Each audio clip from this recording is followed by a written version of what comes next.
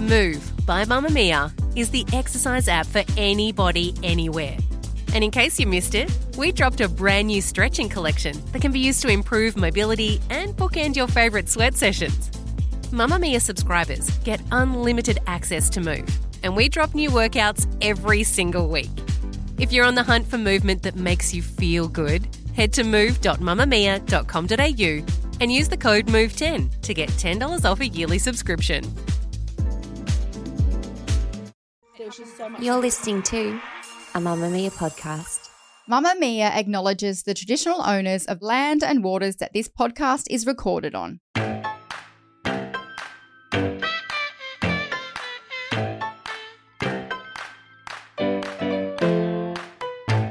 Hello, I'm Libby Trickett. And I am Tegan Natoli. And this is This Glorious Mess, the mother's group in your ears where judgment is left at the door. Tegan, what have you nailed and failed in your week of parenting? Oh my gosh. Well, actually, it's not my nail, it's my kid's nail. But I went to the twins' first Christmas concert for school. Like they did all the classes. Yeah, did like a little dance. They were dressed up as Christmas kangaroos. But within the first song, like it wasn't even my kids, I was bawling my eyes out. They were like item 7 in the dance concert. But by the first one, I'm like, these jellyfish look so cute. And I'm crying. I'm crying over other people's kids. Like it was just so gorgeous. And you know what? I love they had worked for weeks like making their costumes and they'd done little rehearsals and every single kid got involved. There wasn't one like sitting in the corner not wanting to participate. It was just so beautiful. And even my kids, you know, came out of their shells and were so much more confident than I even expected. So it was just the cutest thing. Like, you know, when you think, oh, kids' concerts, well, how boring. But I was like, I love this. No, I cry at all of them. I'm the same. I also cry when I pass buskers in the street. So look, that's a lot. I'm like, here, take all my money. Oh, my gosh. I love that. Tegan, what are you wanting to chat about today? So we got a listener dilemma that I really resonated with, and I want to talk about mum triggers. Ooh. I got a lot of them. Me too. But don't you reckon you reflect and you're like, why does this affect me so much? So we're going to chat about mum triggers. How about you? Amazing. I want to talk about how to be a good sporting parent. Oh, well, if anyone would know Libby Trickett, I feel like it might be you. I have very strong feelings about this. Good. I will do whatever you tell me to do.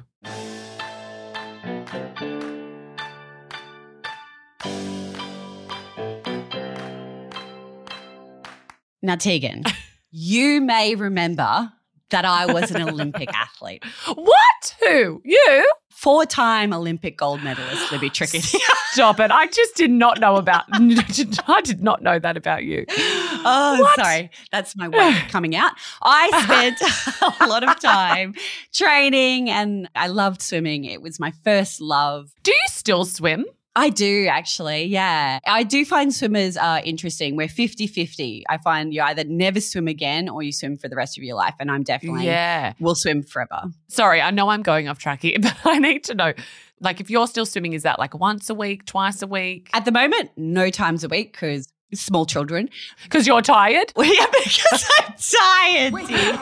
Wake up.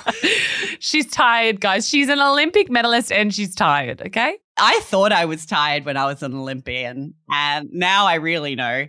Taking it to a whole new level, huh? Exactly. I would swim maybe once or twice a week and go 2 to 3K. Just a casual 2 to 3K. Long story short, I obviously loved swimming. Yes. I did it a lot. I trained a lot. But what I found then when I was a young athlete coming through and what I'm finding now is that a lot of kids are pushed into sports they don't necessarily like or pushed harder than they would like to be. Tegan, what do you feel like your sideline persona is? I feel like I'm yet to get there. So my kids are 5 and the twins are 6. And this year is probably the first year that we've really committed to, you know, a Saturday soccer. And I must admit, because it's not competitive, it's still the skills. And then halfway through they play their own team. So we're not at the point where we're, you know, playing different suburbs and doing round robins against other, you know, areas or teams or whatever. So there's a lot of just encouragement involved at this point. But I would be so interested to see when it does get to a competitive stage, because even when we started this, like I never thought I'd love being a soccer mum, but I love it. I've got my little fold-out chairs that I take every weekend. And the twins are in a different team to Banjo at the same time. So I sit smack bang in the middle. It's like I'm playing tennis, watching all the kids on different fields. My husband and I have very different approaches to watching sport. So when they first started, like my kids had never even watched a game of soccer. And he's like, oh, look, they're hopeless. They're not coming back next week. You know, like they had no idea what they're doing. I'm like, mate, they're learning what soccer is. They don't even know. They've never even watched it. They don't even know what the point of the game is. Like Banjo, I'm pretty sure, kicked the other team's goals for the first half of the year. But now they're getting so good, the more they're starting to understand it. Like it's not necessarily that their skills are getting so good, but they're starting to understand it more. And I think the most valuable part of it is playing with a team and learning to be on a team. But I can understand that that would all change once it does become competitive, because I think a lot of the parents that are there at the moment are just happy that their kids are giving it a go and participating and learning new skills. But have you seen the other side of the spectrum with that? What is to come? What have I got to prepare myself for? You've got rose-coloured glasses on. Okay. At the stage. Yep. Like I would hope that most parents are just so happy for their kids to be learning new skills, to learn teamwork, to learn to overcome something that they've found difficult, you know, whether they might hurt themselves, but, you know, they can keep playing. All those things, I think that's what sport is. Like sport is such an incredible teacher in so many different ways. What I'm finding, and it's so interesting because it starts so incredibly young. So my daughter is 8. She's playing netball. I don't love netball. Netball is foreign to me. I played it for 1 year in primary school. Wait, does that mean I'm better at a sport than Libby Trickett? Because I played netball for 9 years.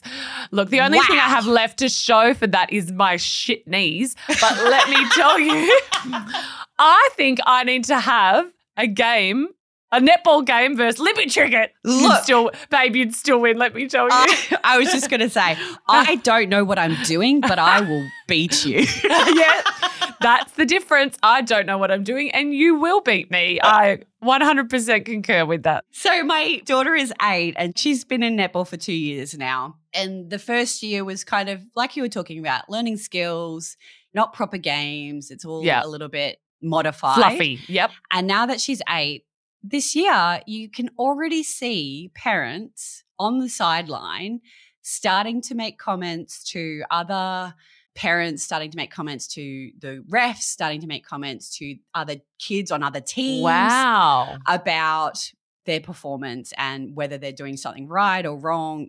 And, you know, not always in very nice terms. And you know what? I want to call myself on this because I am extraordinarily competitive and I feel like I can do everything really well. You tell me that now after I try and offer a netball tournament with you. Notice how I crawled right back into my turtle shell after I realised what I did. I'm like, actually, no, the Olympian will win this. Yeah, look, I'm intense and I'm very aware of that. It's something I've worked on a lot post-swimming because there's not a lot of things that you can channel that competitiveness into after sport. And it can be really detrimental to your mental health. I will make the best lunchbox meal ever. I mean, we've spoken about it. I want to be world record level drop off. I will pick my kids up from school so elitely. You won't even see me. I'm going to be so fast. Exactly. I have been at a point with my daughter's netball where I'm like, puppy, move to the side. Get into space, find the ball. You know, I've been saying things from the sideline. You're allowed to do that as a parent, right? Isn't that just like part of parenting sport? Just giving your little 2 cents worth? It's a slippery slope. Oh, okay. One of the main reasons kids are dropping out of sport is because of parents' behaviour on the sideline. So, and do you think you're so aware of it because you come from a young athlete? And now you are a mother, like you have the two comparisons. You've been on the receiving end, not saying that that's what your parents were like, but you know how much it can affect your sporting experience. 100%. And now you've got kids and you're like, you guys are doing it wrong. You're going to screw this up. We want our kids to be active. We want our kids to get involved in sport, and you're stuffing it. Yeah, 100%. So, I remember distinctly this one particular parent of a girl I used to swim with whose mum was just an absolute nutcase when it came to cheering for her. And to the point that it was absolutely embarrassing. And I can't even imagine being this poor girl and having that behavior by your parent. I'm starting to see it already in kids in 8 years old. I understand that it's not necessarily coming from a bad place, like you wanting to support your kid. Maybe you think being hard on them is the way that they're going to achieve their elite level goals. But the reality is that if your kid is going to be great at sport, they are going to be great at sport. That is going to come from within them. It is an intrinsic motivation that comes from within them. You need to be able to facilitate as best as you can as a parent exposure to as many sports as possible. They do not need to concentrate on one sport at the age of 8 years old or 9 years old or 10 years old. Allow them to play, allow them to see the joy in sport, allow them to see the beauty in teamwork and what that can mean for their mental health, their social connection, their physical health. Yes. Let's keep kids in sport as long as we possibly can and stop your shitty behavior on the sidelines, because that is impacting our kids and their future. Yes, preach it, girl. You're so right, because I actually, while you were having that preach, I'm going, oh, I've done that. Oops, I've done that. I'll be like, you're playing this, I've paid the fees, or you've already done soccer, you're not going to start a different one. But you're right. It's this is when they're meant to be putting their feelers out there, trying all the different ones. It's meant to be fun. It's meant to make them want to stick around and stick with it and learn more and try harder.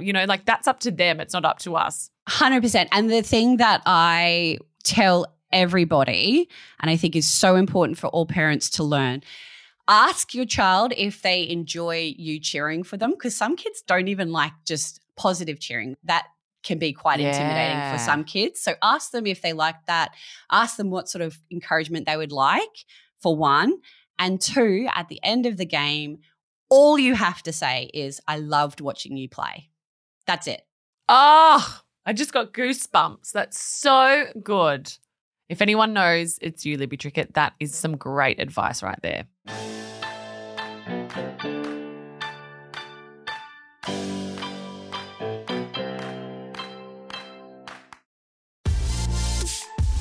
Mamamia subscribers, you've been asking and we've been listening. Now you can get all of your exclusive subscriber audio on Apple Podcasts. That includes everything from bonus episodes of your favourite pods to exclusive segments to all of our audio series. To link your Mamamia subscription to Apple Podcasts, open the Mamamia Out Loud page in your Apple Podcasts app and follow the prompts, or head to help.mamamia.com.au.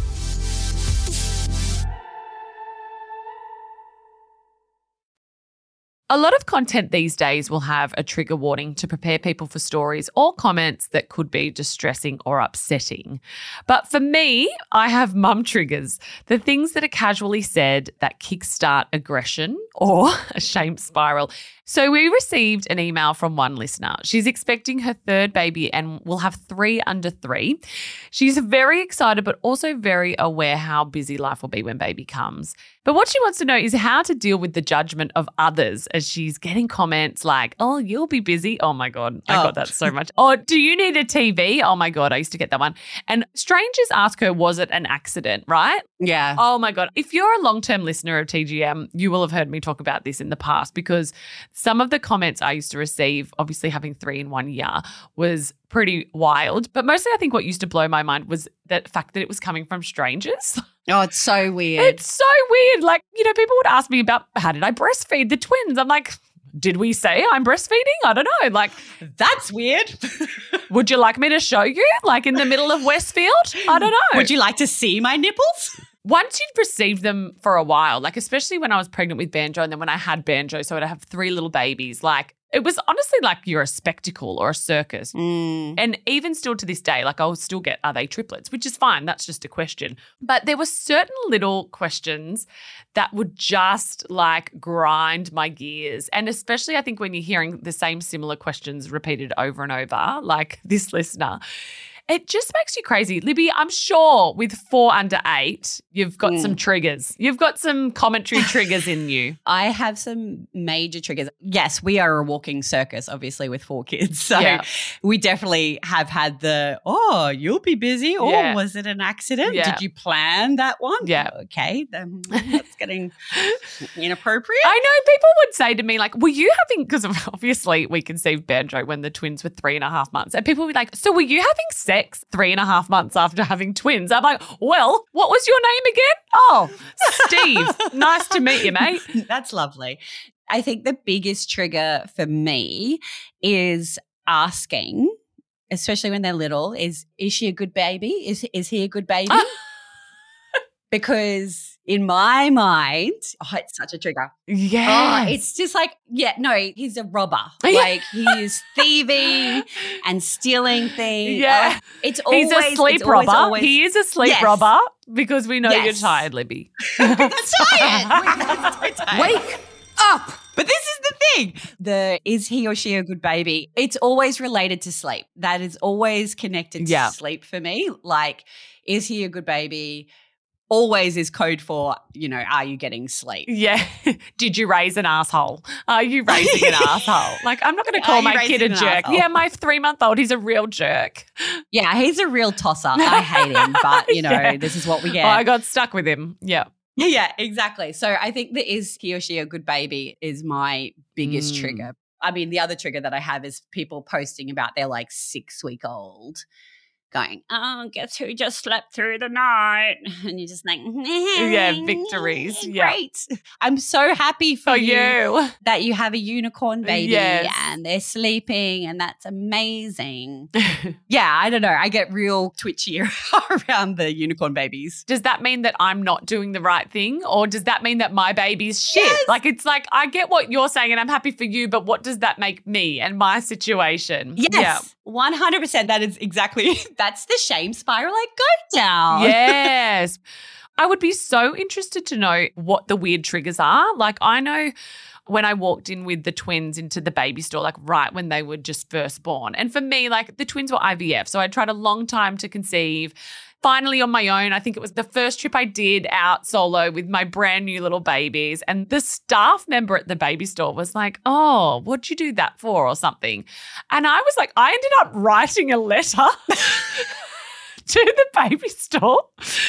Like, look, who even knows what this lady meant? But she picked the wrong person that day, didn't she? Because I was like in full postpartum hormonal. And I'm like, how dare she? She didn't know what I went through to get there. I'm like, I'd been shitting myself all day making this solo effort to get out of the house. You just got to be careful what you're going to say because you don't know what each person's trigger is, right? Totally. Like, my trigger originally was like, oh, when are you and Jason going to have kids? And like no one knew that we were struggling with fertility. So the triggers evolve over time. And who knows what that could be for anyone. It's like when we were talking about the lady the other week who wouldn't get fed at the hospital. Yes. Like for me, obviously her trigger was that she had a rough trot with the breastfeeding. Yeah. Yes. And I think anyone can have all sorts of triggers. So I'd love to hear what wild triggers other mums have out there.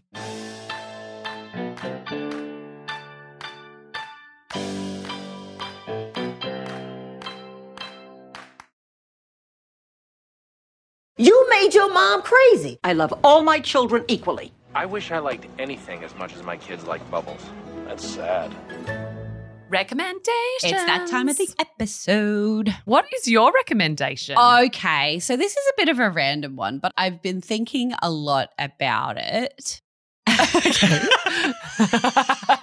Well, please do share. So I have been thinking a lot about encouraging my kids to do something that I'm not good at. And so I've put them in. What aren't you good at? Like that alone, I would love to know. Music. Oh, okay. instruments, singing, those sorts of things. Okay. Give us a tune. Go. Yeah, I love singing. I love dancing, but I'm not good at them. Anyway, our big girls have been doing piano. Yes. Oh, cute. And it's been so good to see them learn something that Luke and I don't know. And so they're kind of getting to teach us while they're learning. Yeah, that's awesome. And do you find that they want to learn even more so that they can teach you? Exactly. And you spoke about the kids' Christmas concert. Yeah. Oh, yes. And so we had our piano recital, and particularly my middle girl, I mean, she's not particularly great at piano. You know, who's to say where it goes from here? But it's like we visually saw her unlock a new level in her brain of confidence and joy of being able to get on stage and play her little Old MacDonald Had a Farm in front of like 50 people. And she just absolutely, like, she levitated off the stage because she was just so excited. And I just think there's so much power in teaching or allowing kids as best as we can to learn things that we don't know about and to like learn together in that process. So it's a random recommendation, but that's great, but I think it's good. It's like anything, I suppose. Like we're so used to what we know and what we're good at, so we naturally like feed our kids down that path. But it's like, you know what? Let's branch out. It's like a lesson learnt for us as well. 100%. Well, mine's not as wise as that. That's very wise. Mine is we're mid-December. Like, oh God, sorry everyone. It's just so wild that we are here in the year. Our kids are at a really great age now where we can get involved with community events. When I say get involved, I mean just go to them. Yeah, attend. We're not actually performing. I'm not setting up my jam store, but, you know, I will attend. But there's so many great things on in the area, like the local Christmas carols, and the kids love stuff like that. And I think so many communities and councils or whatever and put on these little events, and maybe I'm just all inspired after going to the twins' Christmas concert and I'm like, this is so fun. My husband's probably going to kill me because I'm like, we're going to the community fair Christmas carols. And we have another event. Yeah, there's so many wonderful community events on this time of year. And I think it's so great for the kids to go, and it's just such a cheerful time of year with the singing. I don't know. Do I live in the movie Home Alone? Maybe I do. Possibly. But it's a vibe. Call me Macaulay Culkin. I am there. I'm here for it. I love Christmas. It's my favourite time of year. So, yeah, check on your local council or the local schools and go to the little events. It's something for mums to do too, you know. Take the kids, get out of the house, get out in the beautiful air. If nothing else, it is an activity during the school holidays. That's right. And most of them are free. So you know what? Make the most of them. That's it. You're stuck with them for the next month if they're at school and on school holidays. So I think that's a brilliant, brilliant recommendation. Thank you. Thank you so much for listening to This Glorious Mess. Make sure you get in touch with us at tgm@mamamia.com.au. Join our parenting group, Mamma Mia Family. We would love it if you left us a rating or a review if you love the show. This episode was produced by Grace Rouvray with audio production by Scott Stronach. Bye. Bye.